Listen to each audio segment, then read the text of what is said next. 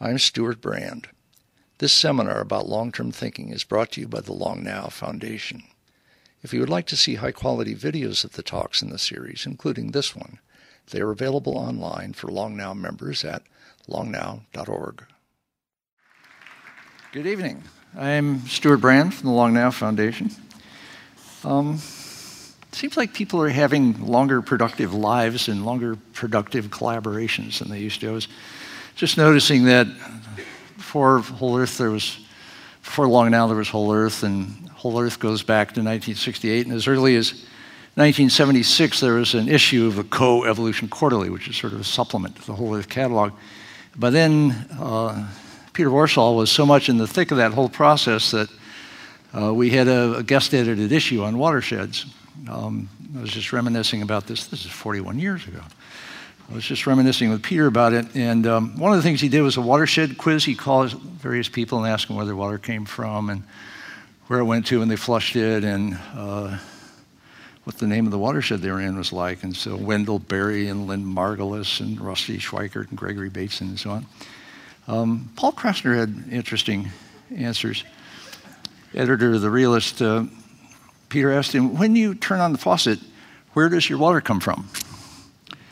And he said, from my naive sense of trust. Warshall said, well, that's a fine answer, actually. When you flush the toilet, where does it go? And Krasner said, I never flush my toilet. Peter said, well, do you know where and what your drainage basin or your watershed might be called? And Krasner said, downhill.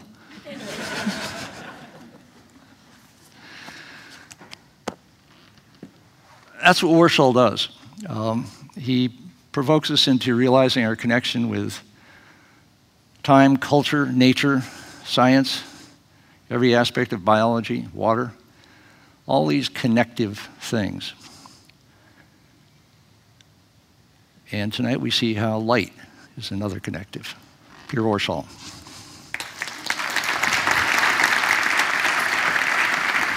Great. Hope this works, because I got hugged so many times. I think I got my sound system wrong. I want to, first of all, thank Stuart, who, of course, gave me the opportunity to work on Whole Earth Catalog and a lot of other opportunities throughout really my whole life after I came to California. And Ryan, whose enthusiasm got me here tonight. Last night, this whole PowerPoint collapsed, and there was nothing. And then Danielle and Austin helped me put it together. As Kevin Kelly used to say when I was at Whole Earth, I had one of the most non-linear minds he had ever met. And tonight you're going to see the combination of a non-linear mind with a bricolage of various slides. So please bear with me. I'd like to dedicate this to Arthur Okamura, who is a Bay Area artist of great talent and elegance, who really, when I first came to California and had no money, hired me as his assistant at the California College of Arts and Crafts to go around with him and show his students what it was like to look at the same flower if you were a maniacal naturalist like me, or an artist like he was. And so Arthur has passed on, but this picture is really typical of one of his great talents, which is to see the bright light that goes through the fog or the clouds on a gray beach out in Bolinas. He also did this beautiful painting, the same thing. He just had a wonderful eye for what I call local luminance locales. These are two pictures of single cells that went as far as you could go to try to be like an octopus or a human eye. They have a cornea, they have a retina, they have the ability to move the eyeball around, which is almost its complete body. And these two unicells were sent to me by Lynn Margulis And she said, your talk on color and light is just only 500 million years old. You have to really start getting realistic, Peter. Life's been around for 3.8 billion years. And so what was supposed to be a one-year book has now turned into a 2-decade book because I had to fill in the gaps for 3.85 billion years to 500 million years. And so Lynn also just passed on for Whole Earth, and for us, she was this brilliant kind of imaginative person that I knew since 1963. And so I want to dedicate that to both author and Lynn. My job tonight is kind of the naturalist task. And I've never really defined it, but I thought that you should know that a naturalist is someone who tries to empty their mind of a human-centered universe, of human-centered thoughts, of human-centered agendas, and instead tries to work towards a Gaian way of thinking about the world. In this case, a Gaian aesthetic. At the same time that you're doing this, you're of course aware that you're human, and you can never really easily escape the human worldview as you're doing it. So it's kind of a tension that you create as you walk in the savannah or in the Sinaloa thorn scrub about how to look at the world not from your point of view, but from the point of view of any creature you're walking by. What the other thing a naturalist does is to try to think of images as color patterns in a slice of time. In other words, we don't know exactly what color others are absorbing and receiving, and if they come in blobs or patches. But you start, the naturalist considers all species in space-time as equally beautiful. And after looking at that species for a while, and some people, like myself, fell in love with birds and then jaguars and then an 8-ounce squirrel. But while you're looking at them and considering them beautiful, if you don't think they're beautiful, then you think of how you colonized your mind with a certain critic's adjudication to say that this thing is somehow not as beautiful as it looks. So, as the sun pours forth photons, they take about 8 minutes to get to the Earth before they meet Jane Mansfield and Sophia Loren. And photons themselves have no material substance, and you can only know about them when they entangle with matter or flesh. They are nevertheless envisioned both as waves and as particles, or wavicles, by primatic applied scientists. And they're ultimately mysterious to those who have and dwell in a poetic imagination, be it painters or poets. And so there's always been this kind of metaphysical connection between art and science that very few people talk about. And that's when you say the energy of a painting, what do you actually mean by the word energy? But if you ask what is light, you get into the same confusion as a scientist. This was noted, by the way, by a Tang Dynasty art critic named Hyo So, who called that energy qi. And so what we're seeing right now is through our ignorance of what energy is, that Western thoughts and Eastern philosophy are actually coming together. I'll get you off this. Back to the sun. This is important because you'll hear in this talk the difference between the pragmatic and the poetic. And those two organizations of thought, between the pragmatic and poetic, are really what is the dialogue that's going on about light, color, and life. On the pragmatic side, the concern is how do you separate the signal from the noise? How do you get the object isolated from the background? And how do you look at the anatomy of the eye and its importance in doing that? In the poetic end of it, you're organizing your thought by knowing that light is knowledge at a distance. There's a separation. It's not touch. And at that distance, what happens is after a billion years or so, that distance and from the light becomes part of the body, either in a circadian rhythm connected to the sun or moon, but also in an anticipation of what can happen, because you've been expecting all this going to the light or going to the dark, if you're a euglena, for instance.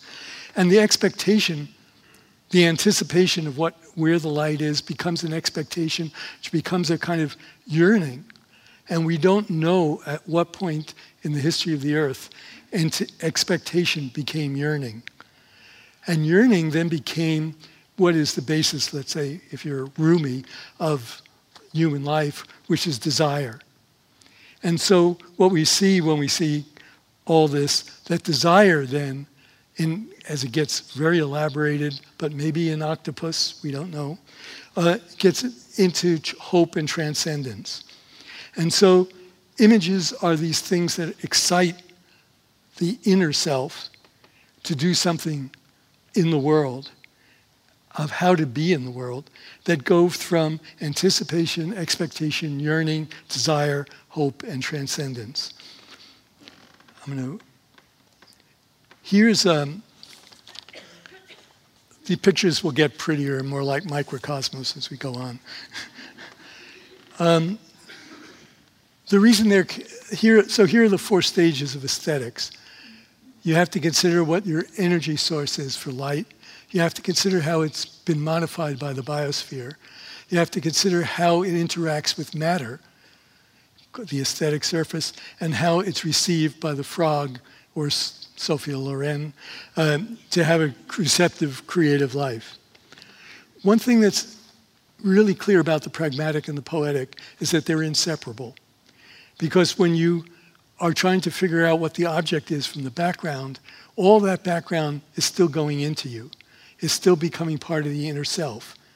And that's what certain scientists who are adventurous would call the bodily unconscious. And that bodily unconscious only emerges once again in a way that we don't yet understand to become what we call the creative. So I want to really emphasize that what comes in, the receptive, is equal to the creative. And people have not emphasized what goes in and how the receptive becomes the creative. And it is impossible not to have these extras in the visual system.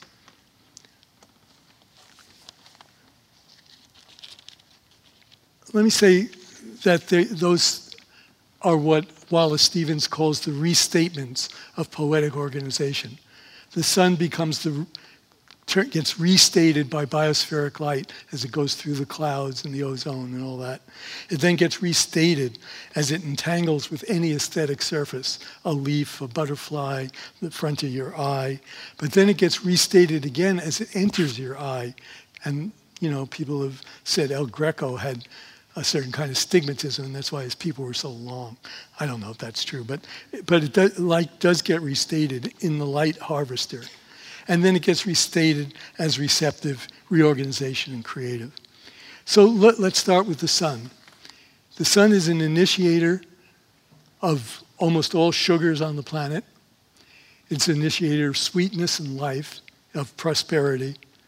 It also is an illuminator of the commons.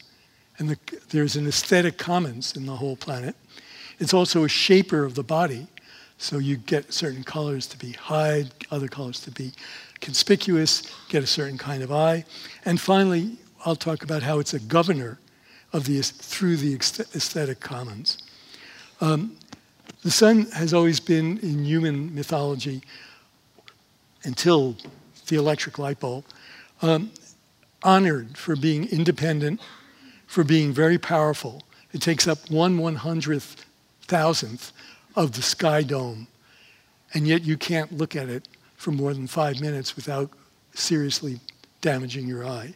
It's extremely powerful. It causes drought. It causes, right now it's causing helping cause greenhouse gases. It also is very constant. For the last 500 million years, the light reaching the outer surface of the biosphere has not changed by more than 1%. The only thing that has changed a little bit, and that's only up to 10%, is ultraviolet.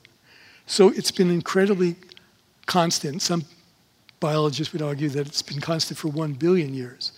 In that 1 billion years, that constancy has allowed a common aesthetic to evolve on the planet. Twice in the history of the Earth, the anti-sun, darkness, has been challenged. The first time it was challenged was by bioluminescence. You can see bioluminescence in caves, you can see it at nighttime, and you can see it especially in the deep oceans. So that rebellion is where life decided that light was so important that it would generate it itself. And it does it through luciferase, which is a kind of enzyme named after Lucifer, that only life has been able to evolve. And it evolved it not for life at first, but you'll find in both human aesthetics and in the planetary aesthetics that one organism will co-opt something from another organism to create beauty or forbidding looks. In this case, these mushrooms co-opted a antioxidant, something to keep the mushroom from essentially burning itself up metabolically. And it probably, no one knows when that first happened, but around 250 million years ago, a whole group of organisms started to co-opt luciferase in many different forms in order to glow. And that glow is different from the sun. It's a matte color, it's weak, it tends to only be associated with the dark of the moon. And the rebellion happened 40 times in 40 different major phyla. And it is no longer used as an antioxidant, but is used for display. So let me just go through. On land, of course, we have the firefly and the glowworm. Both of these have so evolved that they now can mimic the signals, the light signals of other species. And when a male from another species comes, it eats it. So we're beginning to see one of the things that's true throughout the history of the aesthetics of the planet, that danger and beauty always go together. And what we found is that right now, when art is shown in galleries or in museums or in churches, it's in a safety zone. And so that tension that was so much part of our evolution has been essentially lost. And we don't understand that tension of beauty that comes with danger. And we'll see that all through this talk. It's a major theme. At the same time, the oceans are 90% of the biosphere, and by volume. So in the deep waters, we have things like, the squid here, but the squid did not evolve an enzyme. What it did is it ate a glowing bacteria, and it created inside itself a little world where the glowing bacteria could live well, so that it could then use that glowing bacteria as a lure for its own feeding. So what we're seeing here then is that mushroom, by the way, its light can be seen by another mushroom on a flat surface 5 miles away. And Phycomyces has actually been shown to grow towards the other mushroom at a distance of 5 miles. So here we are in the deep ocean with all the different bioluminescent. But what I wanted you to look at, I don't need to use is that white space off the Horn of Africa. That white space is all bioluminescent organisms. When they first were found, mostly by sailors from Yemen, they claimed that it was the sperm of whales. Then it began to appear in Europe on rotted fish, and they claimed that the devil was attacking Christ. When hens laid an egg that rotted and bioluminescent bacteria grew in it, they put the hen on trial in medieval periods. And they had to decide if this hen had actually gotten in touch with the devil. And then at one point, which is really strange, the story flipped and became the story of the goose that laid the golden egg. So what was terrifying became terrific. We also saw it in that not knowing what this was, people like Descartes thought it was because the oceans shook and the friction caused the bioluminescence.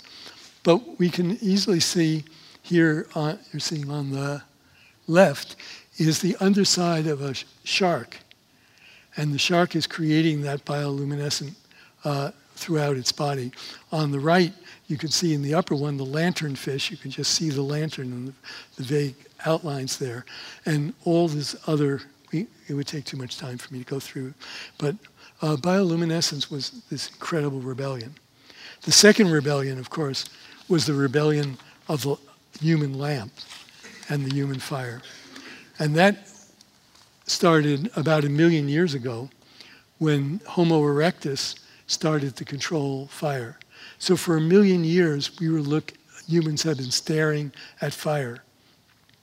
Look on the right, and you'll see that that spectrum is the same spectrum that the sun is most active as visible light. So because they were both incandescent bodies, fire and the sun were very closely related. And you had emerging out of the center of Africa and the Upper Nile, you had the whole idea, and this always happens, whenever there's something beautiful or some beautiful thought, it's colonized. And it's colonized usually by politics and power. Well, the origin of the Sun King period of human history started in the place where there is the most sun, right about the equator, and moved up the Nile, became part of the Egyptian, Mesopotamian, etc., Canaanite, Sun King. There were Sun Queens, by the way, and there are even mosaics of Sun Queens, but they got rapidly suppressed. Instead, what human beings did is they switched from fire, wood, grass, torches, to oils, gas, incandescent light, fluorescent light, LEDs, sodium vapor, mercury vapor. And this just shows you how they are not the same as sunlight. And so we began to have a change in the source of light and what we were seeing through the source of light. And that was a major change starting in the 1880s, where the light really got to be different. When I was in Bolinas in politics, a huge debate occurred about mercury vapor lights. They were too blue, sodium vapor was too orange, and which one should we have in town, and all that kind of stuff. What I want to say here is that there was a period of time when fire was predominant, and materials, this is for Malcolm, and when people were making their objects for display out of local materials. And then all of a sudden, the light source changes the color when you get electricity. And the objects began to change because they would look different. There's a wonderful story about Rothko and Philip Guston going into Rothko's galleries. And he would walk in, the first thing he would do is walk over and turn off half the lights because they were fluorescent lights and they made his paintings look too blue. And they would stand there, and the owner would stand at one corner, and as soon as Philip and Rothko left, he'd turn them back on. But that was the sensitivity to your light source and the changes of color of the surface. This was really important because as you have ponds near street lamps, as you have new lights going up all over the world, and you've all seen the satellite pictures, things begin to happen. These are salamander eggs, and inside the salamander eggs are chlorophyll. And the chlorophyll produces the oxygen that allows the young salamanders to grow.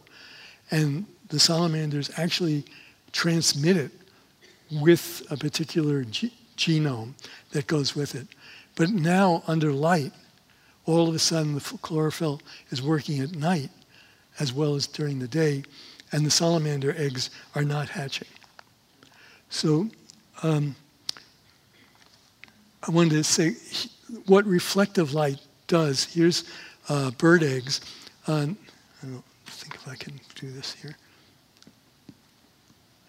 Right there is the creative act in a bird, in a hen. What happens is the egg comes down, and then at a certain point, the uterus does a fresco. It takes out calcium carbonate, starts to make it, and in the last 2 to 3 hours, it colors the top surface. So when the egg comes out, you have all these different patterns, usually totally unique, but the light that's coming off it is from a surface that's reflective. Here's a human fresco, and underneath you can see the layers of calcium carbonate and the blue pigments that form all aesthetics. Well, in the 60s, the whole thing changed. James Turrell, Robert Irwin in LA all started saying, well, why should we use reflective surfaces? Let's use emitting light lamps for creating aesthetics. And this has been, I would say, the unknown, amazing change, because now that we've switched to an aesthetics based on new sources of light, we have a new parallel to bioluminescence, which was done 250 million years ago. But what we see is that everything now will be turning into screens. There won't be reflective surfaces. There'll only be emitted surfaces. And as we see that, we don't really know what, as I said, receiving is as important as creating. And if you're receiving light from screens and not from reflective surfaces, how is that going to change what human beings think about creation?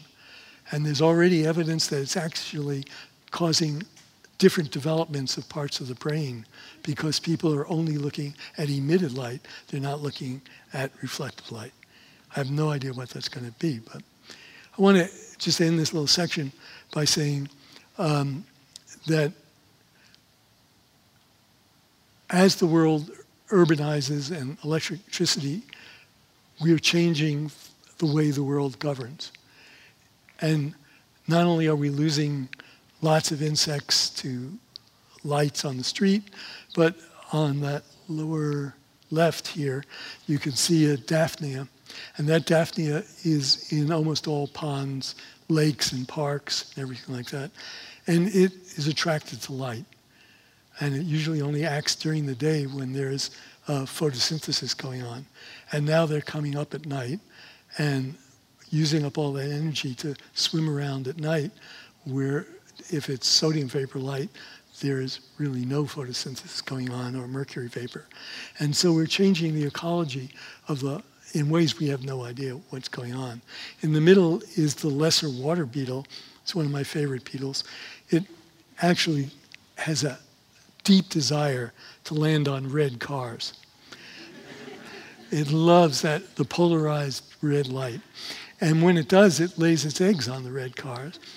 And the eggs are very acidic, and especially for lowriders, are just really a pain, because where the eggs are laid, it eats into the 5 layers of lowrider paint. On the right is a hawk moth. Hawk moth has just recently been shown it can actually tell colors in starlight. It is one of the few creatures that can actually distinguish colors in starlight.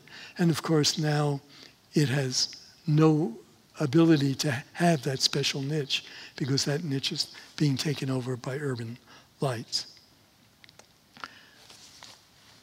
So besides being a source of light, what we see in the evolution of the Earth is a refinement of tonal contrast. And tonal contrast is best understood in terms of like the eclipse is the biggest shadow we ever get on Earth. And, but it starts out with shadows. And well, let me go back if I can. The sun has these particular characteristics.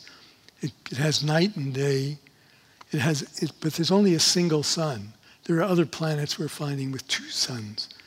It travels across the sky dome. Despite Copernicus, life doesn't care that the sun is the center of the universe, or the center of the solar system. It's like the Beatles song goes, the fool on the hill sees the sun going down, but the light in his head sees the world spinning round. And although the world is spinning round, the fool sees the light, the sun traveling through the sky. And I would say almost all creatures do that. So there's that pragmatic and poetic again. And I'm afraid the poetic is controlling life much more than Copernicus.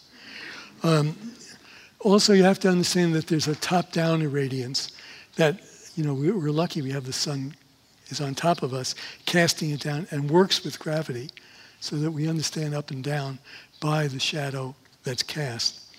And also that the sun is at optical infinity. So by the time the sun rays get here, they're in straight lines. This, of course, was the obsession of the Renaissance, which loved perspective, loved straight lines, loved doing all their paintings that way. But few people realized that bowerbirds in Australia and New Guinea understood that a long time ago. And what they did in order to attract a mate is they piled up big bones and bigger pieces of gray stone further away, and so it narrowed really fast and created a perspective that drew the female hen, bowerbird hen, into the boudoir. They call them other things, but it's a boudoir. So back in 1880s, that's on your left. This particular Japanese print came as wrapping paper to Van Gogh. And it was at this moment that Van Gogh understood that you didn't have to paint shadows. Shadows, in fact, were only in European art for 500 years. No Asian art has cast shadows. The first cast shadow painting I could find, the one on the right, was done in 1856 after seeing Western art. So the whole idea of the cast shadow is really a peculiar thing in art. But there was a dialogue again between the poetic and the pragmatic. If you look at a slanted sun, you get this kind of shadow, and that cast shadow is ominous. It could be a predator. It could be something that is dangerous. Again, the danger in beauty. And so what we find is that various creatures, like this Australian lizard, created flaps to hide the shadow. While artists did the opposite. They wanted to make the object more three-dimensional, so they added the shadow. And again, that lasted, I think, De Chirico was the last one to try. He made very symbolic shadows, and then they kind of disappeared from the art scene. Here again, you can see the caterpillar, top lit by the sun, is very obvious because it creates the tonal contrast with the belly. On the bottom, by putting a shade over it, you can see that it fades out more. And in fact, a lot of caterpillars have darker tops so that they can equal out the light. And again, the artists were doing the opposite. But notice the two kinds of shadow, the cast shadow and the modeled shadow of the body. Both of those have been absolutely identical with opposite responses. So someone like Tiepolo, not liking cast shadows at all, it's a tiny one under the foot, actually just drew from modeled shadows. And if you look at the fish, the top fish is top lit like the caterpillar. The middle fish has a dark back like most trout have. And if you can see it on the bottom, when you put that in the sun, it evens out and the fish disappears. So we have that 2D, 3D, and I can go, it's a long story. But we have that 2D, 3D dialogue always going on between the pragmatic and the poetic in the history of humans and the history of the earth. The other thing about the sun is that it is not sunlight that actually hits the earth. It's a thing I call biospheric light. And you're not going to hear it because I don't know anyone else gave it a name. But what happens is two different kinds of changing light. On the left, you see an early dawn. And on the right, you see three different kinds of atmospheres creating three different colors of the landscape. The blue, of course, being caused by fog and rain. The bottom is from a savanna in Africa. Because of the way the sun sets, it creates almost a red light that goes through the savanna. And then in the middle is the green, blue-green light of tropical rainforests. So, and we saw authors of Paulinus. So what we have here then is a history of background and foreground, and what makes something attractive, what makes it bland, what makes it something to avoid, forbidding. And what we understand in the history of beauty, and this is going to be really contrary to academics, is that the understanding of beauty must start locally in these kind of local luminance locales.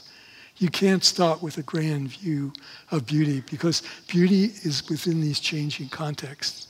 And so anyone who wants to get into what how creativity takes place has to go into the particular locale and see what bird have what colors in the rainforest, in the savanna, and how that relates to this kind of light that's being shown.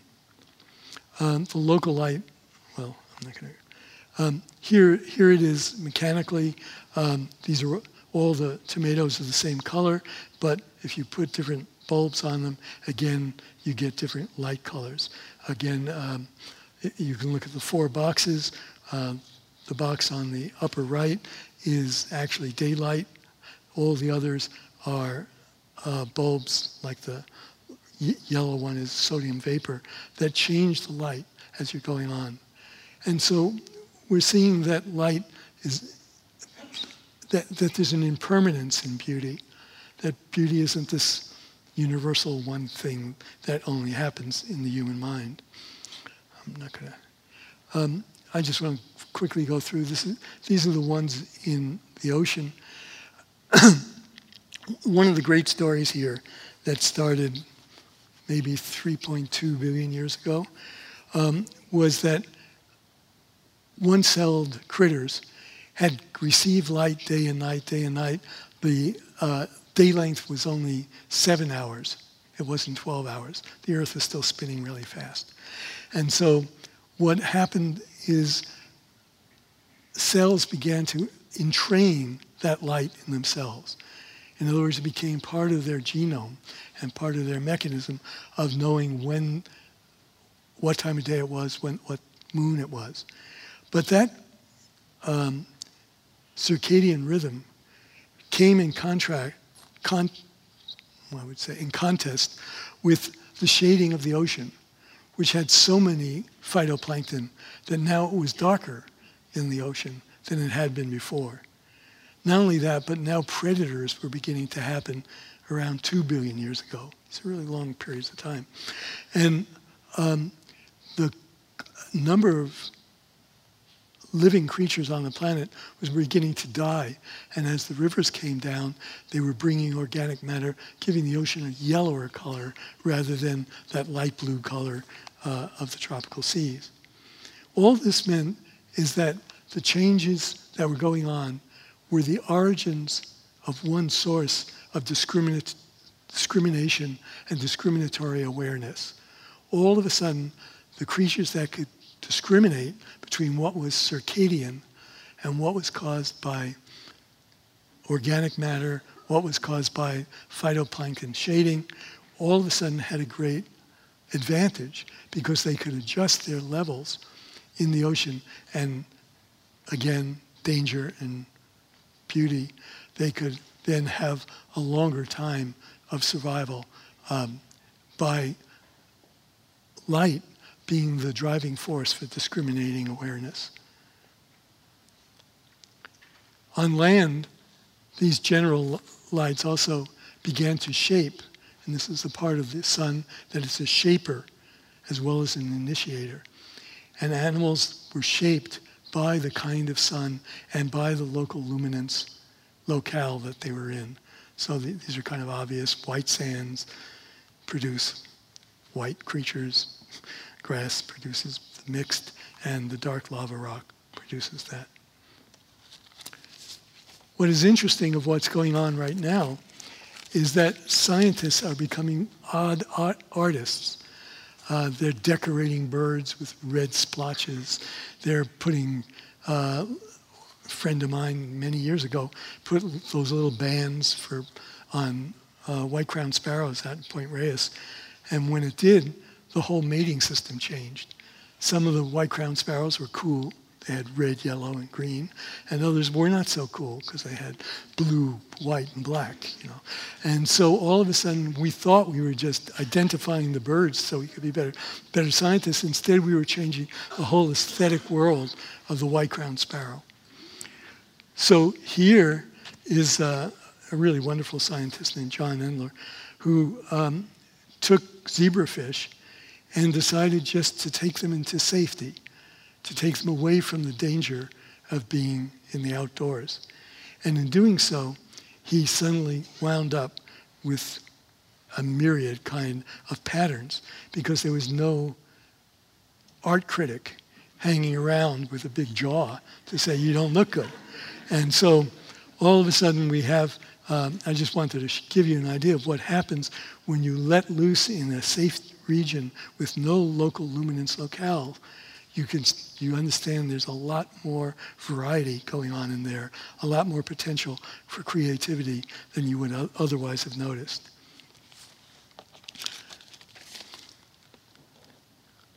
We're going back here again to the sun. I'm always going to return back to it. And the yellow is the sunlight at the top of the atmosphere. And the red is the sunlight that actually reaches the Earth. What this shows, for those who aren't into it, is the size of the wavelength of the color.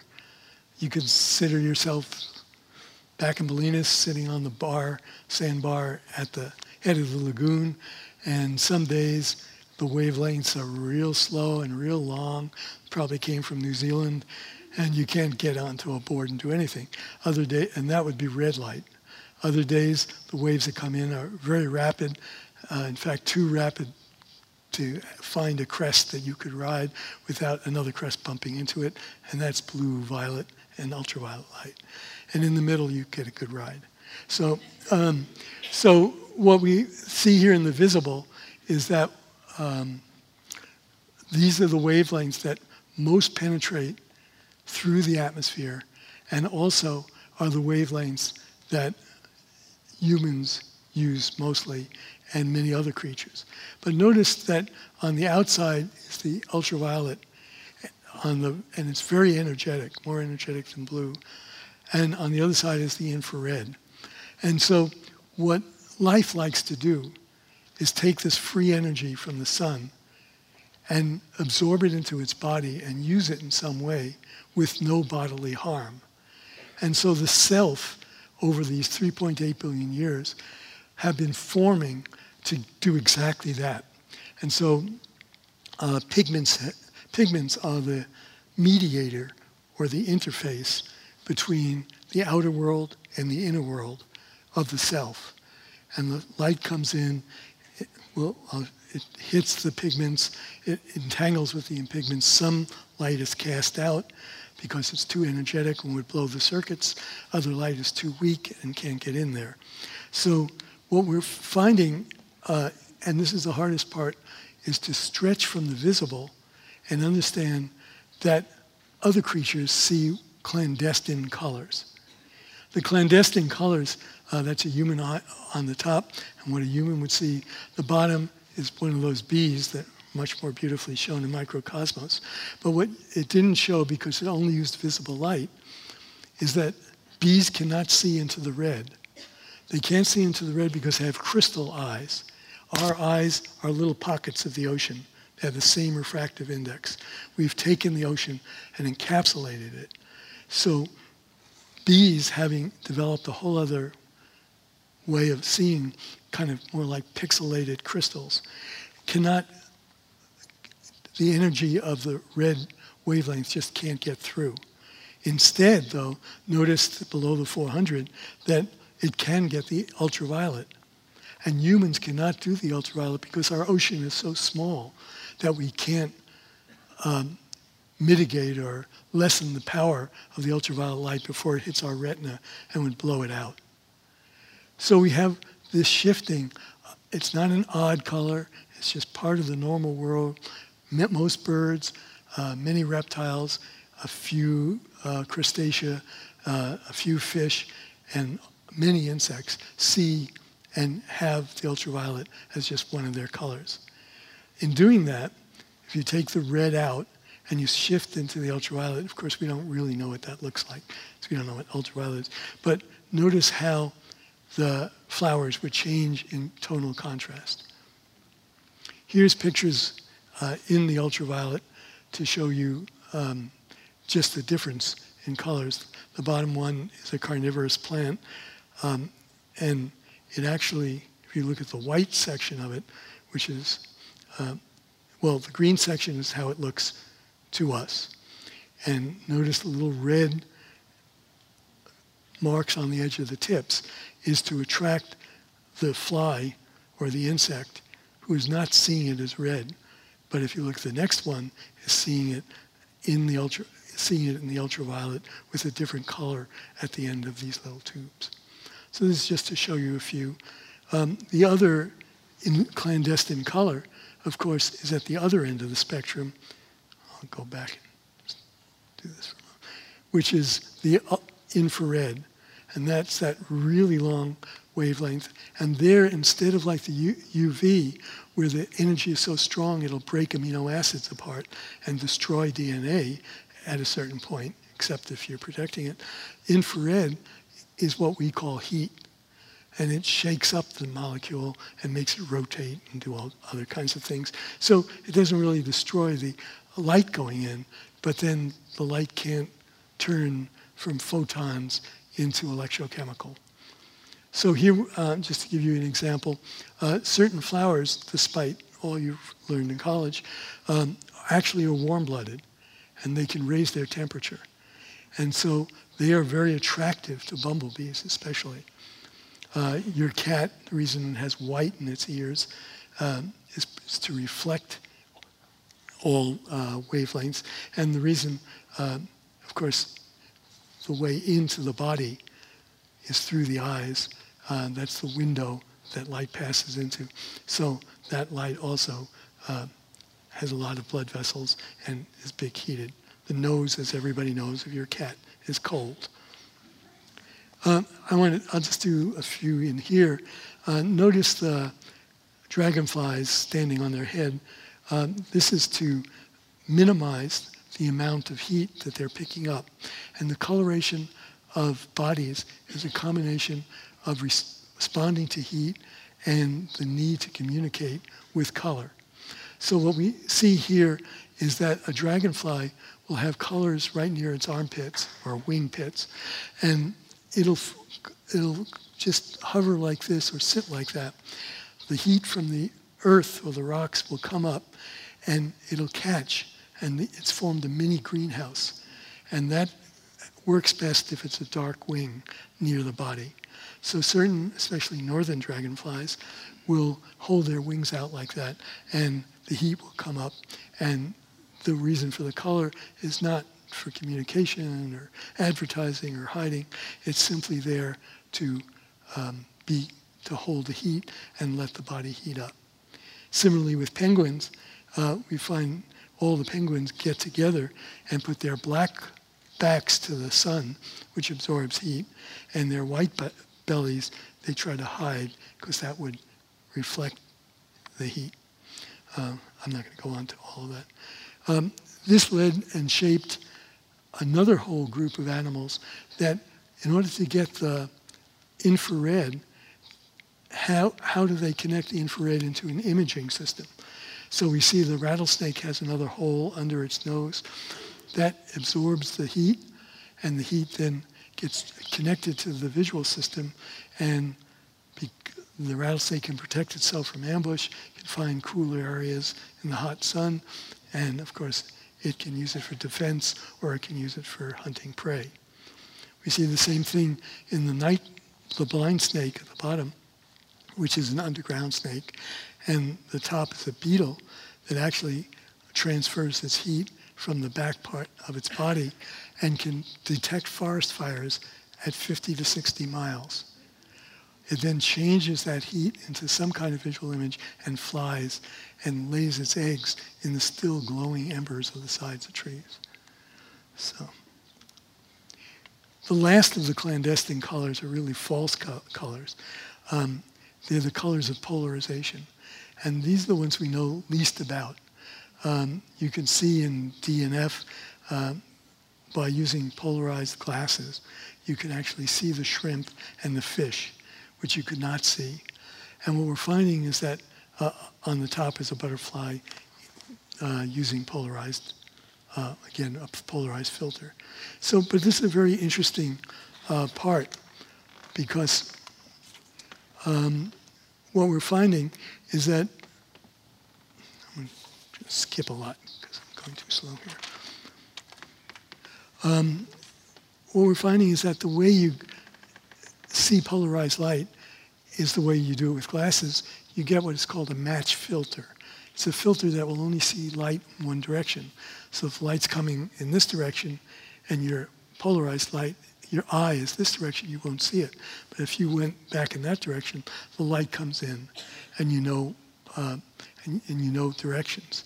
On the right, although it's not, on the left, although it's not a good picture, is an octopus looked at in polarized and non-polarized light. And in the upper right, you can't see it, is how the sky itself is polarized, and that's how many locusts and other insects migrate. So what is happening here is that you're getting a matched filter, which is very, very similar to what is called iconography among art critics. You see a cross, you know what it is.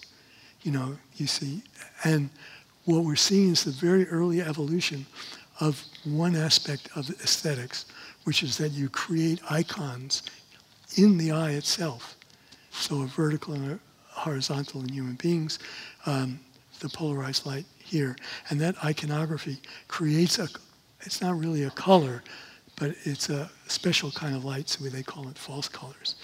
And what's interesting about that kind of thing is it also creates a private channel. It means that you no longer need to be broadcasting to everybody, I am here. You can make a aesthetic surface that can only be seen in certain polarized or iconographic filters. This gets us, and I guess I have to go faster here. I may have to skip a lot. This just gives you an idea of how important the surface is to light, but it's all, again, like it is in painting. It has to be a compromise between other things. In painting, of course, bacteria, dust, acid, all of that begins to eat at the painting. And to make yourself have a long life, you have to, of course, protect yourself. So my favorite plant in this is the sacred lotus. Sacred lotus has an incredible self-cleaning device that you can see in the middle. Water does not seep into it. Instead, it just washes over it and cleans all the leaves, which increases, of course, the amount of sunlight it can absorb. The flower itself is one of those flowers that can make heat, and so its pollination is based on the attraction of insects coming to a hot flower. What we see then is that you can make surfaces by pigments, by what's called structural colors, colors that have no pigment whatsoever, but diffract or bend the light to create them. That's what the back of cat eyes is like. And, can't go into all this. But other ways to change the surface get very interesting in nature. This is an Egyptian vulture that looks for iron oxide deposits and then uses it as cosmetic. It actually goes in and puts it all over its body and just the way you'd put it on your body.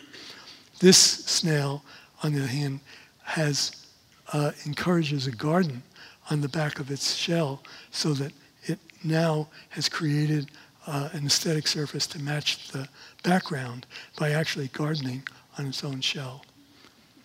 This, of course, is no one has written, but there's a really interesting artistic military complex. I say this seriously, like the army has really been concerned with camouflage, for instance, like this man, and it's led to all kinds of cosmetics. It's led to all kinds of design fashions. Led to Andy Warhol doing a kind of whimsical camouflage series. But again, it's the application to the surface, just like the vulture, and face paints and tattoos. Then you get art that's separate from the body. This is a kite nest where the bird actually tries to disguise that it has eggs by bringing anything white that can break up the pattern of having eggs in it. The genius of all this, of course, are the bowerbirds that make their own little art galleries and then fill the art galleries either with snails or blue clothespins or whatever their particular. To become a good bowerbird artist takes 4 to 6 years.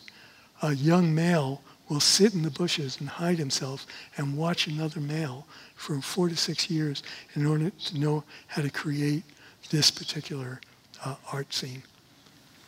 And then, of course, with the advent of really capitalism, painters started to make paintings that could be movable. They were no longer frescoes. They were no longer large statues. So we have also developed a detached from the body art scene. In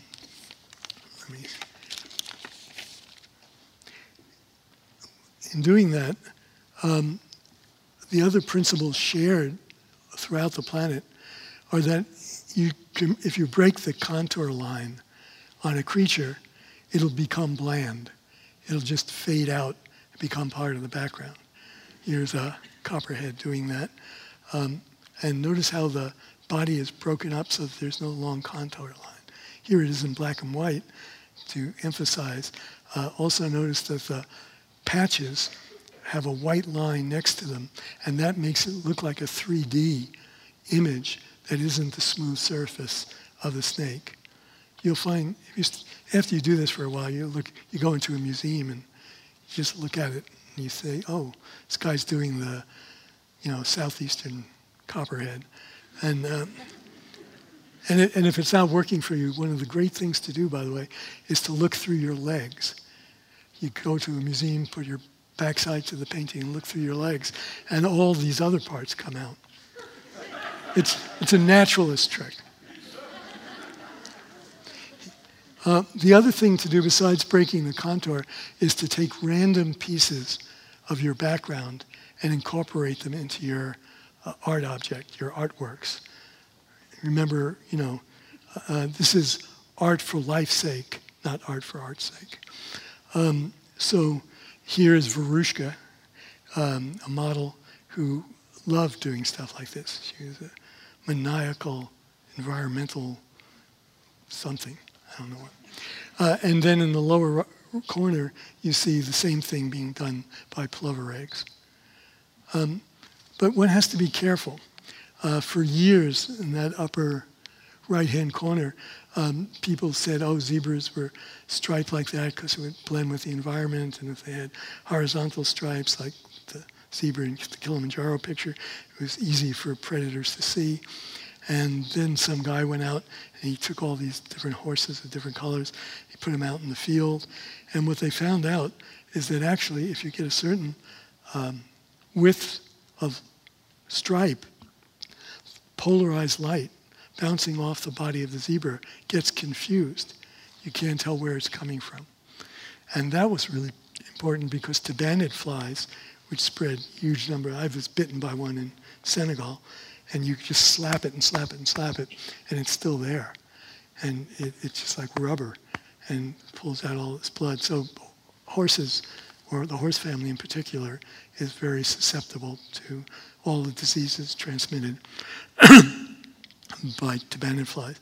So that's why you see horses of a single color especially all wearing protection against. So instead of it being some kind of communications camouflage, it turned out to be a different ecology. Finally, what I want to say here is that although poets like to say beauty is truth and truth is beauty, actually it doesn't really work. In this case, nature is great at forgery, at deceit, at making attractive fakes, and poses the question, which really was a development of the mind, what is authentic? So we now see that the evolution of discrimination, discriminatory awareness, the evolution of desire, and the evolution of what is authentic and how to judge that is in a large part because we are such a visual creature. So you just saw in that microcosmos this particular flower that imitates the body of the bee that was trying to mate with it. But we also see, we also see up there the caterpillars that join together to look like dead leaves, the butterfly that looks like another dead leaf, Varushka again looking like a tree, and showing what mimicry can do by cosmetics. And look at this very carefully. Some of you have seen this. This is the wow picture for art and science.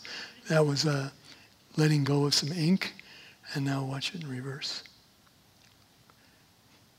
Watch as the darkness spreads and the body becomes more pimpled. It's almost impossible to find the eye at the end. Yeah. So that's probably the most famous art video of the last 15 years. I'm serious. People watch it. I watch it dozens of times. So what I want to say, if you look in here at the head of Balzac, you'll see two priests make up his face. And what Dali was very good at was taking a double meaning of two images. Okay, most of you see that face with the skull with two, well. And finally, what I want to do is talk about how, Stuart, am I over time? Okay, thank you. Excuse me, I lost my voice.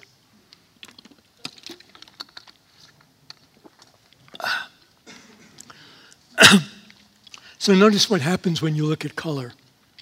The color dominates and we're looking vertically. If it's all white, we look at shape all horizontally. And this tension, again, between shape and color and tonal contrast is also part of the evolution of discriminatory awareness that you see in almost all creatures, from single-celled organisms up to us. In fact, white, red, and black, or almost black, are really the three crucial colors, and I'm calling black and white colors, on the planet. And because of that, they have begun to govern the ecosystems in certain areas. Note what happens. White reflects all colors. So you get too many colors, you can't discriminate them. Black absorbs almost all colors. But notice that it doesn't absorb every color. Matisse was in love with black because he knew that he could never make a pure black. And he loved the slight colorations of black. And then red remember, it's that long wavelength. It won't harm the body, right at the edge of heat, and is much more, to make the red, you just have to be, how would you say it? Trying not to use physics here. You just have to purify the color by masking out all the other colors. And we'll see, this is how it's done. Sorry, there's a little science here. Pigments, this is a carotenoid, a carotene. Pigments, in order not to blow out, are always very long. Not only they're very long, but the carbons have double bonds that you can see in the upper one. And the more bonds there are, and the more structure there is to the molecule in length, the more it can take the photons and the electronic energy and move it up and down and around. You see at the very end, it actually moves around and comes back. So what's interesting about red is that's one of the big, the carotenoids make the Roy colors, red, orange, and yellow. The black color comes in part from melanin, which is one of the oldest pigments on the planet, and was originally there as a protector from ultraviolet light. In fact, Chernobyl, if you go into the belly of Chernobyl, there's a black fungus growing on the walls. And no one could believe it because of the amount of radioactivity. And it turns out that this black fungus has a melanin that can take the radioactivity of Chernobyl and turn it, like we do with like plants do with photosynthesis, turn it into the energy that makes ATP so it can grow. So melanin, no one's ever characterized the melanin molecule. When you try to figure it out, it falls apart. So, but melanin is one of the other main pigments. There are 4 main pigments on the planet. White comes in many colors.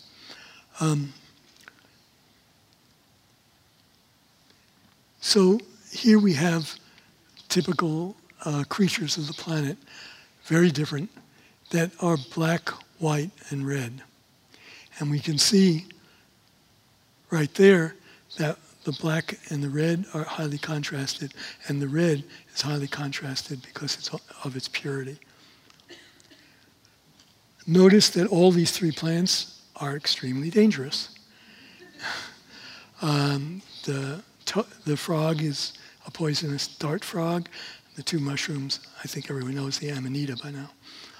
Again, we see the red, white, and black in, this is a prairie chicken, and again, it's about danger to each other. They're both competing for females. But we also see it for identification and care for the young. These are baby fledglings. The mother wants to know that it isn't a cuckoo that's laid an egg that might be in her nest. And one way she can do that is by looking at the patterns of the mouth, which are red, white, and black, once again. We also see that it can be very helpful for insects who are seeing, some insects do see into the red, certain butterflies. But we're seeing the carotene colors, the red, orange, and yellow, with nectar for both hummingbirds and for butterflies. And finally, we can see it also, that's the McDonald's caterpillar. McDonald's has red, orange on a black sky. Try to attract you. But notice that there's no emotional value given to the advertisement. That has to be figured out by the animal. Is this an advertisement saying, come here, I desire you? Or is this a danger saying, red light, yellow light, stop sign, hold it off? So we can then see what happens. Van Gogh, of course, understood the ambiguity of red and yellow really well, and this is just one of his paintings. Of course, car companies understand it. So look at how the red and the yellow stand out with the white in the parking lot. And but also solar engineers now understand it, and they can understand they can get a better transformation if they color their solar plates red, and you wind up red, white, and black. So two quick stories. This is an aphid that 30, 40 million years ago ate a fungus, and the fungus could produce keratin. Oh, by the way, animals cannot produce keratin. There's no, this is the exception. Keratin is only produced by plants and certain algae and cyanobacteria. So when this aphid ate the fungi, it co-opted the genome for creating keratin. How it did it, no one knows. So all of a sudden, what was the advantage? Keratin is not only just a color, but as you health freaks know, it's an antioxidant, anti-tumor, it does all those kinds of things. And so all of a sudden, it had one advantage, but it no longer had the advantage of the green aphid. And right now, in its ecology, there are years of orange, and there are years of chlorophyll aphids. So this is another way that color enters into the governance. Here's a picture of, look at the bottom, the red part is definitely the carotenoids, and that's ice algae. And the ice algae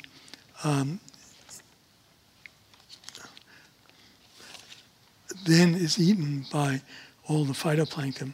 Notice if it goes into the ones that are chlorophyll related, that the keratin is suppressed. You can't see the color. But once you have translucent animals like the shrimp, then you can easily see that there's keratin there.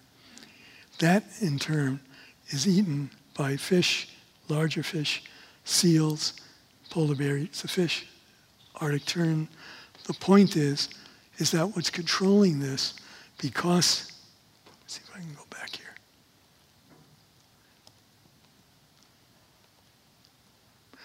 Look at the lower molecule.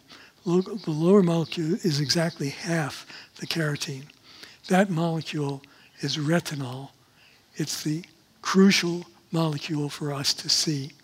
It's the thing that forms in our eye that allows us to transfer light back and forth, turn it off. So what we're seeing here, although it looks like the polar bear is on the top of the chain, actually the polar bear is at the bottom of the color pigment chain. And because he would not be able to see to get his pigment out of the seal or the fish unless he had already been connected through the food web to this red ice algae. So I just wanted to make it clear that what we have here is a governance of life by a pigment. We can see this really now when there's a whole bunch of invasive plants all over the country that produce a red berry, but it doesn't have keratin. It's a mimic in a way. And what's happening to the cedar waxwings is you can see that the tails are becoming less red.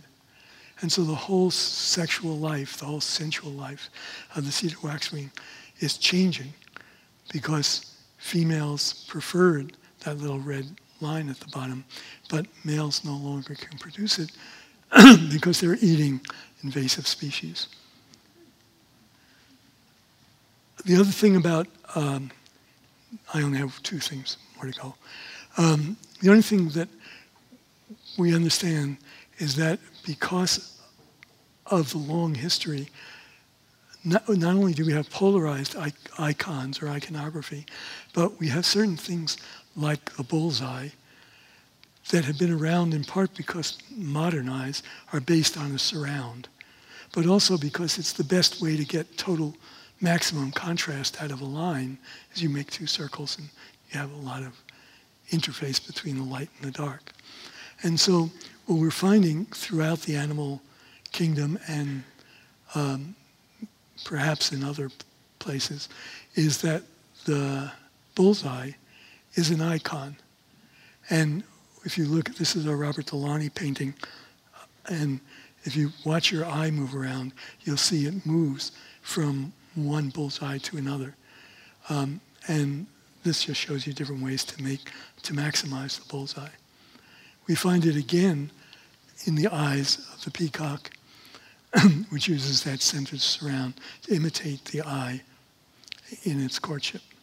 We find it on the back of this little owl.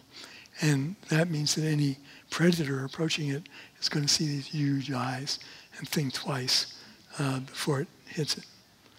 So what we find here is that we have what we are having is something that lasts, like eyes as icons, and an iconography of polarized light, and certain things that disappear. And what we're seeing is that, again, images are colors in a slice of time. They're not eternal beauty. Here is a Seurat painting, redigitized. I think that's going to be a new form. People are going to have very thin screens on their walls. Say, well, I'd like to see what the painting looked originally. Then they'll press a button and say, oh, this is, 20 years later, what happened to the painting after bacterial and dust got it. And this is what it looks like now. And which is the painting that is most beautiful? And so we see that we're already having a new understanding of, does restoration make it more beautiful? Or, as the Japanese would say, it's called wabi-sabi, does time make things more beautiful? And as the bowl gets older and more shiny and a little chipped, does that make it less beautiful? And this is the second crisis that has to do with changing from reflective surfaces to emitted light. And the second is trying to understand, what do we mean, what do we want to call beauty? My mentor, a guy named Frederick Jameson, big postmodernist, said to me, all artwork is an installation. You just have to decide how long you want the installation to last. Van Gogh wrote a beautiful letter when his brother Theo pointed out that he was using lakes to kind of dye instead of oil paints, and that they weren't going to last. And indeed, they've changed his paintings drastically. And he wrote back and said, my paintings are like flowers. They'll last as long as they want. And when they're gone, there'll be other paintings. And so he had that same sense that this tension about what is beautiful, what is deteriorating, is not eternal beauty. So I don't have time right now, but my daughter asked me, she said, how do you get from being attractive to being beautiful? And that's where that desire comes in. You start adding hope is an attribute of beauty, contingency, the freedom, the noticing of freedom, like in this poll, is part of beauty. So to go from attractive to beautiful requires certain little steps that have yet to be mapped out by biologists. So what this is doing, actually, the screens and the sense of what is beauty, is maybe making museums, and to some extent galleries, less important. Because now if you can have a thin, high definition, and it'll be very high definition soon, you could have a painting that looks as good as the Mona Lisa, original hanging on your wall. And you can push a button and see that the sky was actually blue, not that foggy color. So what we're finding is that this is a new era of creativity, and creativity is really being challenged. I'm just going to skip this. People are now actually planning their artwork to actually change. So this is an artist in the Caribbean who has his gallery underwater, made many statues by taking face masks of people on the island who are now turned into cement and are becoming a coral reef. And so you could revisit this same gallery at a different time and find that it's close, it has more and more fish, has fewer and fewer recognizable people. And that is the basis of, of his art. I would like to end by just saying that this is the oldest artwork by humans that we know of, maybe 70, 75,000 years. And the Aborigines in Australia have never retouched it. It was done by a very shallow etching into the rock, and then a yellow fungus got into the rock and started eating the rock, and then a red bacteria joined the etching and started working with the fungus. The yellow dots you see are actually fungal bodies. The red is the bacteria, and the black is the fungal body. Is not the fungal body, but the actual fungus. They mixed up with each other, got these kind of purplish tones, and over 70,000 years, they've kept their colors and changed it all the time by, if the weather was warmer, the bacteria thrived. The weather got drier, the fungus thrived. So this is probably the best artworks for life that I know. And I just want to end by saying that as a, let me see what else was. Maybe I want to say. That underneath a lot of what we do is the desire after the Navajo prayer to walk in beauty. And even if you're a scientist, you're trying to fill some kind of weird, mysterious desire where you're tracking beauty, curiosity, where the self is, where the self ends, where the non-self is, the outer world. And what we find is that throughout the planet, when there's a quiet time, like at sunset, and you're never quite sure what the light is, or at twilight near a coral reef, or in a museum or a church, that quiet time is a time where naturalists, birds, I've sat with birds at sunsets. If you're underwater, you'll see that all life comes to a halt. And there's something about the transition between daylight and nighttime and daylight.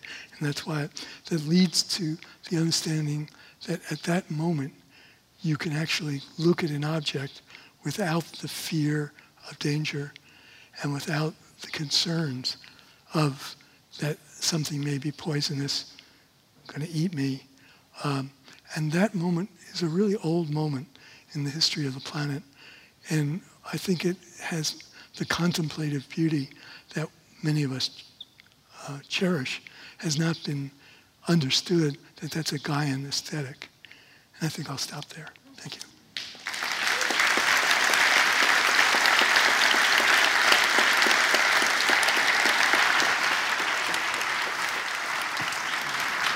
Thanks, Peter. Let's go sit. Sorry I was so slow. That's okay. Yeah, bring your water.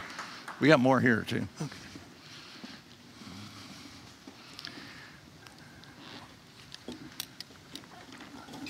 Okay, question from Alex. Can you talk about the role of peripheral vision in our experiencing of the world? And by the way, do other creatures have peripheral vision? Some creatures can see 360. 360 degrees? Yeah. That's peripheral. Yeah. Spiders have 8 eyes.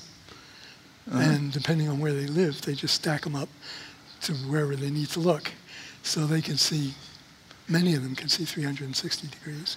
And our edge vision is a little more ghostly compared to the kind of focused vision. What's that about?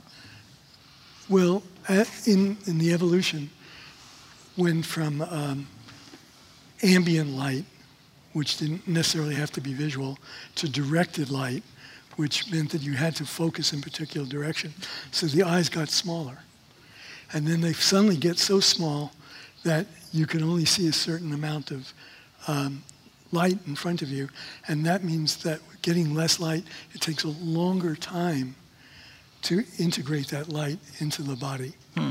And so you now not only have less light, but you also have a longer integration time. And so at that point, most creatures start looking around because they can't see it. And so peripheral vision is one way to maximize the amount of light that'll come in, so that even if it's just a little light, it'll speed up the integration time. And that's that whole thing that light is a sense or sensuousness at a distance rather than touch, you know, the blind man and the elephant. Or hearing is such a big wavelength that only in water can it go very far. And, you know, all the other odor, taste has to be done close up.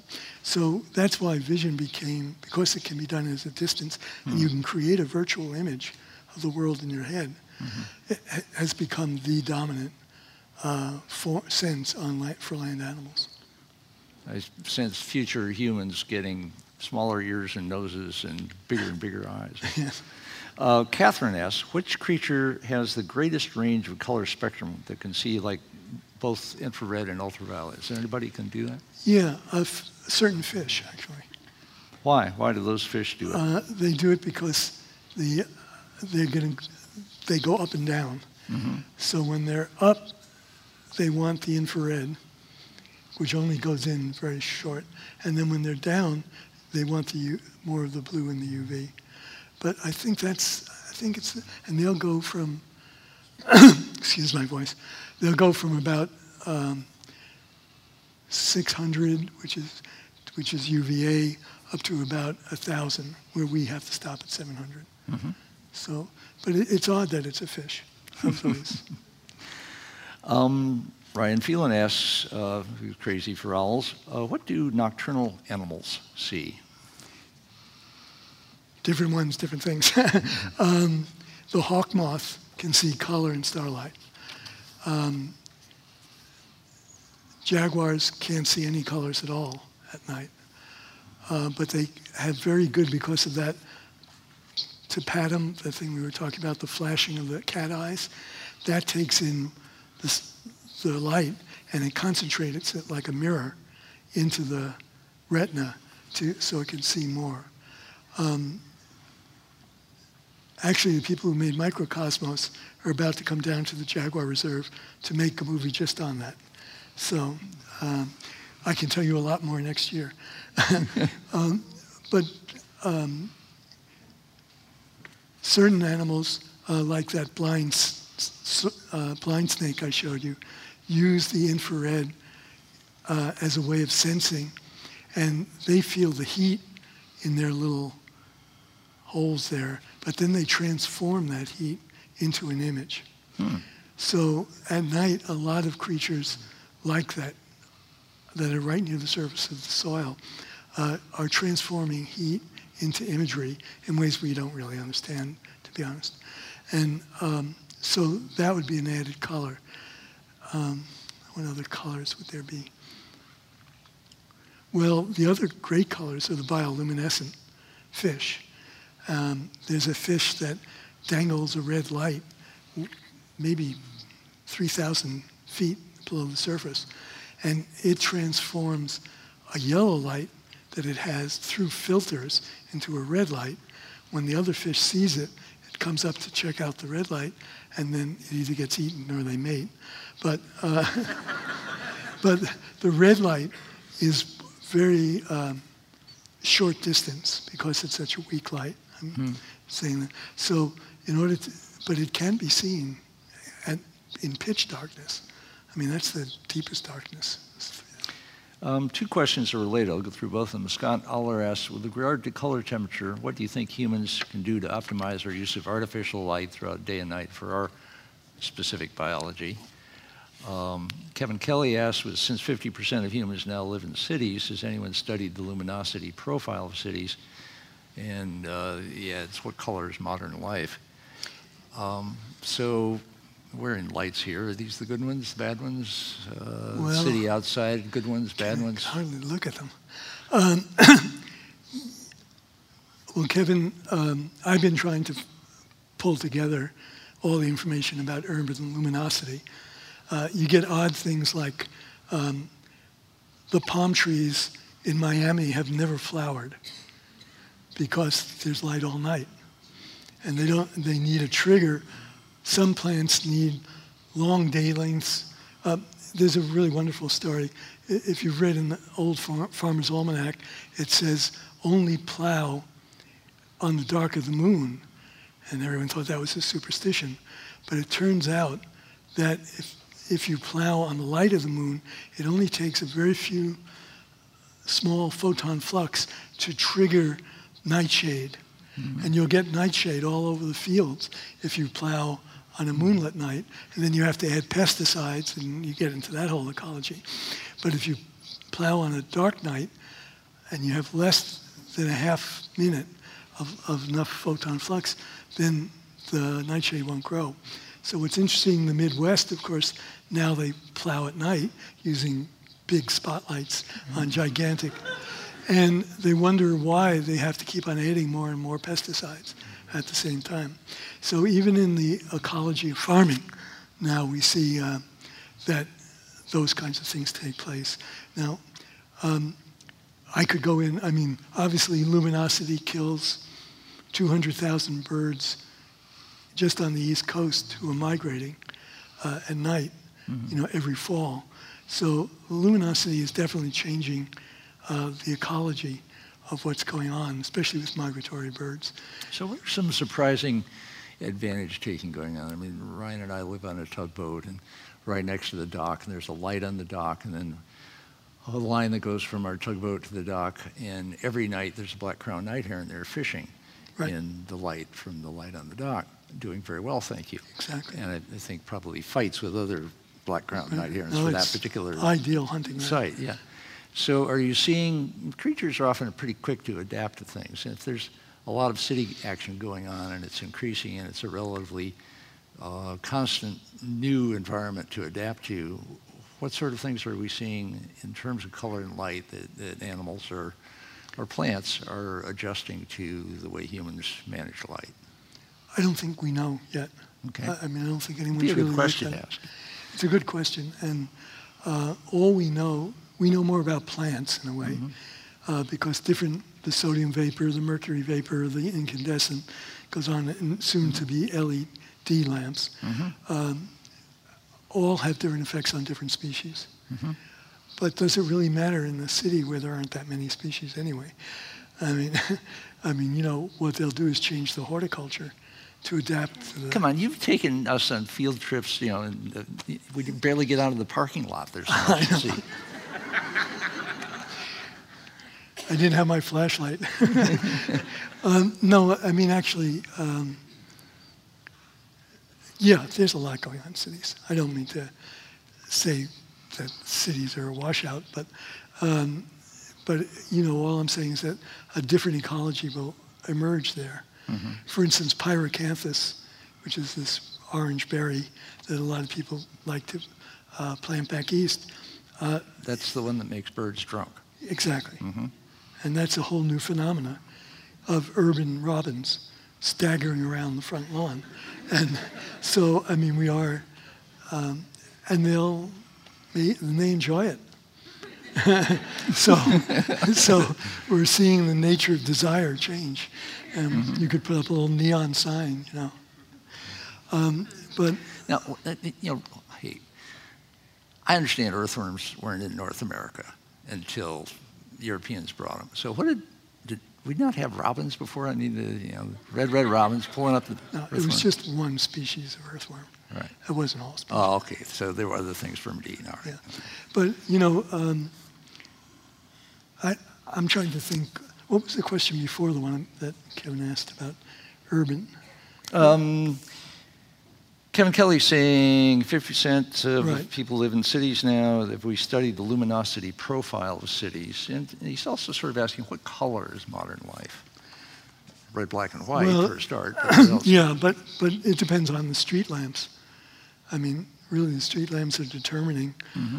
So in Africa, for instance, there's a kind of kite that, just like peregrine falcons are getting adapted to the city, there's a kind of kite that is all over the city. It loves it. You know, it loves the rats, it loves the mice. And so, but the color, there is no generalization about the color of the city. Japan loves a billion colors in their city. They love it to look like Las Vegas, essentially. While most cities, where I live in Tucson, it's a law that you have to cover all street lamps and only use sodium vapor light in order to protect the astronomy business on the mountains. So again, I think it's a local luminance locale issue, that each local luminance will decide, you know, what, it's like some streets want street lamps, others don't. So I don't think you can make a generalization. Yeah. Do you think, well, okay, we look at, you've been coming from this long-term perspective Yes. since life, both long-term stories, and this is the Long Now Foundation. You've been telling a story that has a certain arc so far, I think. And does that suggest how more of the story plays out in coming centuries, millennia, et cetera? Well, as I said, if we continue the way we're going, you know, even Kindle and reading is now emitted light. The emitted light is really going to change the whole nature of, you know, how humans exist, because, you know, and so were you, but we were book nuts, and we read by reflective light, whatever the light was, and we read intensely. I got a Kindle Paperwhite now, and I'm so pleased because it glows at me. See, but I mean, that's the change, and that's going on. And how come I like it so much? Am I somehow phototropic? Am I, you know? You know, Stuart, I don't really know why you like it so much. Are we drawn to emitted light? We like sunlight so much all these millennia, and now we're being able to make our own light. It emits, and are we drawn to that? So we're stuck in front of the computer screen. And well, in the colored lights we are, because of the purity of the light. Like neon. Really? Yeah. I mean, the eye goes towards these, like in Las Vegas, and that's why they do it. You know, if you see a certain pure light, or if you're McDonald's, you put the yellow next to the red. Gives the black sky, and, you know, pump out the odors. And but, you know, I think it's really, we're at a frontier. I mean, I think this is really a new frontier. Is science following this frontier, or is it just sort of happening without a lot of analysis? No, without a lot of analysis. There's not, I mean, the things that science is doing is, you know, in 20 years, blind people will see. You'll have little video cameras that go through your eardrum that connect into your visual system.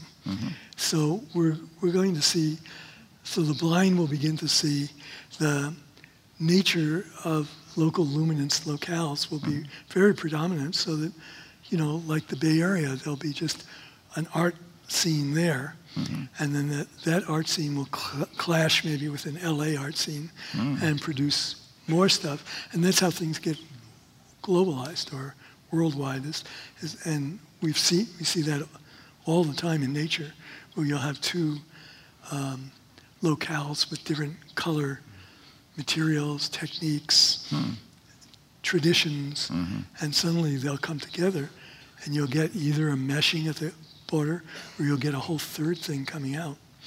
And that's why, I said that you can't understand the nature of attraction or blending or forbidding, except if you look at the local light in nature. I mean, now that we're connected all over. Well, maybe cities will start to. Tucson's already getting its version of local light. Yeah. So, last question. Your talk and basically your life, you've done a whole lot of converging, sometimes colliding science and art, scientists and artists. And they don't talk to each other. Well, no, some do. But. Some do. So, imagining that this wants to go forward. Artists come around and ask you, if I was going to get some science that would help me do more interesting art, what science should I study? Outdoors, look. Okay, and then no books. No books. Okay. Not for the moment. Got to get out. Got to get outdoors first. Outdoors, look. Okay. A scientist comes to you, young scientist, says, I like what you're doing, and I would like to be aware of art as I do my science. What art should I know about? That's more difficult. And, my heart is where Malcolm Margolin is, in that you look at your local materials, your local techniques, and you look at the history of what could be created from that, because that's a tight ecology. Mm-hmm. And you start there, and and so in a sense, you're looking at native art you're talking about, or yeah, well, yeah, or people who are, in a sense, trying to understand local materials. Okay. So, like in Bolinas, what we did is we found a vein of blue clay, and so the first thing you did is tell all the ceramists, try out this blue clay, see what you think of it, see what can actually come from. It's like the watershed talk. Mm-hmm. See what your local aesthetics are. And then, obviously, even, the Navajo and the Hopi, they traded for abalone shells all across the continent. So you're not trying to stop trade. Mm-hmm. But I think for scientists tend to want to read more books rather than go to an art class and actually try it out. They should learn to do art. Yeah. Okay. Yeah. Just, not be embarrassed if it's ugly. Just... make it dangerous and it'll be beautiful. Yeah, I remember being in Africa and watching a cheetah run in front of me, and it was one of the most beautiful things I'd ever seen. It was this cheetah stretching out, and suddenly it made this gigantic turn and leaped on the back of a Thompson's gazelle and just cut its throat. And I thought, whoa. This was beautiful. Is that beautiful? Mm-hmm. Is B as beautiful as A? And that's how I started my talk, is that you have to start out by saying all is beautiful, even the death of the Thompson's gazelle, and then work back to see what it is in your mind you're making a judgment on. How did you decide that wasn't beautiful? The art critics call it abject beauty. Abject beauty? Yeah. What does that mean? If you've ever been to Alsace-Lorraine and all those Christs on the cross, they have huge thorns in their skulls and they're bleeding all over the place and they're in total agony. Why would anybody... I was there in Rome with a bunch of Apaches, and they kept on asking me, what is that about? And why do these people hang such a, guy in such a horrible condition? Apaches are not known to be sissies or patsies. No. And they just couldn't believe that anyone would spend so much time making such a painful representation. And so, but yet, most Western art critics consider those things absolutely beautiful. Mm-hmm. So that's the Thompson's gazelle. Right. You have to go back and and that's why that's why I love being a naturalist, because I'm always when you use a screen and you're getting something that's second derived, you're not going to get those moments where you're going, oh my Lord. Mm-hmm. I think the octopus is as close as you get to it. Mm-hmm. You can watch that endlessly. It's my new Tonka, something. So, but I think that's abject beauty is a very interesting concept in a way, and you see it a lot in war photography. You say, "Oh, what a beautiful photograph," and you realize the guy's been just massacred by an AK-47. So, what is that line between ugly beauty and beauty? And how do you do that? And nature's not going to give you any answers. So, Right. So this is something you do with your own aesthetic. I think it's a personal meditation for sure. I mean, I think that's where. People like Susan Sontag. Sounds like you're saying if it disturbs you, give it some more attention. Exactly. I mean, you do that in nature all the time.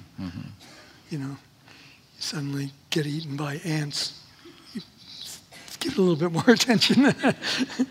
It's tough on meditation when you're being eaten. Yes, later. Yeah. So, I was going to say one other thing. So one more time, and then we'll call it an evening 'cause it's getting late, is you made a point in there that the question from your daughter, attractiveness versus beauty, and that there's something else that beauty is setting in motion, and there was hope, freedom, what was all that? Yeah, at a certain point when something's attractive, you memorize that, you put it maybe into the bodily unconscious, whatever you want to call it, and there it sits. And then, in a way, it becomes the imprint for looking at other things. And it becomes a transcendent image. And at that point, you've moved from attractiveness to a transcendent attachment to some image. For instance, Van Gogh, I'm using him tonight just because there are too many artists. Van Gogh writes to his brother Theo and says, while I was painting this, I remember this etching from my childhood. And you realize he has no books, no computers, no images. And if you add up all the images he refers to in his letters, it's 1,200. So he was holding 1,200 images in his brain that he could Rolodex at any time while he was painting. And that's what I mean by the receptives. So he'd invested in that transcendence. This wasn't something, he wasn't looking it up online. He was looking it up inline. Right. Where he'd taken it in. Right. And then worked with it. Yeah. He was a genius. So, he was bipolar, among other things. So he had one of those brains that if it started working, he could just memorize images. He had a photographic thing. But anyway, when you're going from attraction to beauty, one of the things that gets added is this idea of transcendence, because you've now kind of experienced. Another thing that gets added is an understanding that to be beautiful, it has to have some kind of, almost freedom of the moment. In other words, you see a lot of computer art, for instance, that's just too thought out, too many fractals, way too many fractals. And instead, you look at the opposite, let's say, like Jackson Pollock, and all you see is someone who had something in his mind when he was doing it, but the actual brush strokes, or stick strokes, whatever you want to call them, were very free. They were, unfortunately, he drank too much to get there, but that is another part of what beauty holds. So like Navajo medicine blankets are never completed design. Botswana baskets never have a complete design. They always want to leave a little room to escape what the Western world prefers, which is perfection. So it's the opposite of what the Western world, at least at a certain period of time, wanted, which was to gain a total harmony, balance. God, you kids out there who go to art school, I hope I'm not undermining you, but you don't need to divide the canvas into 3 unequal parts, and all that kind of stuff. The composition, the best person about it is a 1-page document by the guy I mentioned, Ho Xue, his Tang Dynasty. He just lays it out and says, if you're going to do it, there's a metaphysical part, which is the chi, the energy of the painting. And he says, I can't tell you anything about that. Either you got it or you don't, I mean. And then he goes on and then says, he calls them the bones. The brush strokes have to be the bones of the painting. And then he goes through the right placing of objects. And then he ends up, I mean, there are 10 parts, but he ends up with saying that one must understand the convention, like I was talking about, the iconography and the tradition, the phylogenetics that come out of it, and then from there work out of that. But unless you've gone through those other, unless I don't think a person can paint unless they've learned to draw first. And so they have to draw and draw and draw. Someone like Arthur Okamura never stopped drawing. You'd be sitting and you'd be drawing something, it didn't matter what, or making kind of erotic origami. He liked to do that. But I think that process for scientists would be very revealing, if only because they would start looking at nature in another way. I mean, if you draw, I always draw, not because I want to be an artist, but because by drawing I start seeing things I wouldn't see otherwise. Drawing is a way of seeing. Yeah. And we got the basic guidance here, which is go out, look. Right. Thank you.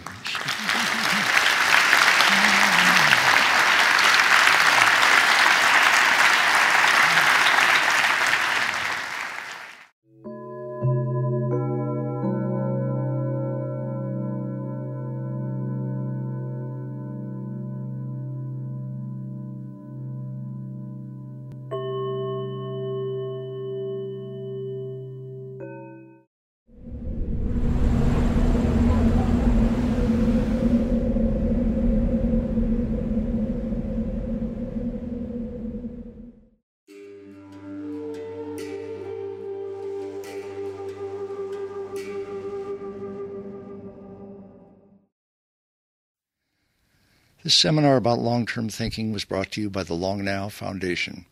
Thanks to Fora TV, you can see high-quality videos of the talks online by joining Long Now as a member at longnow.org. Thank you for listening. I'm Stuart Brand.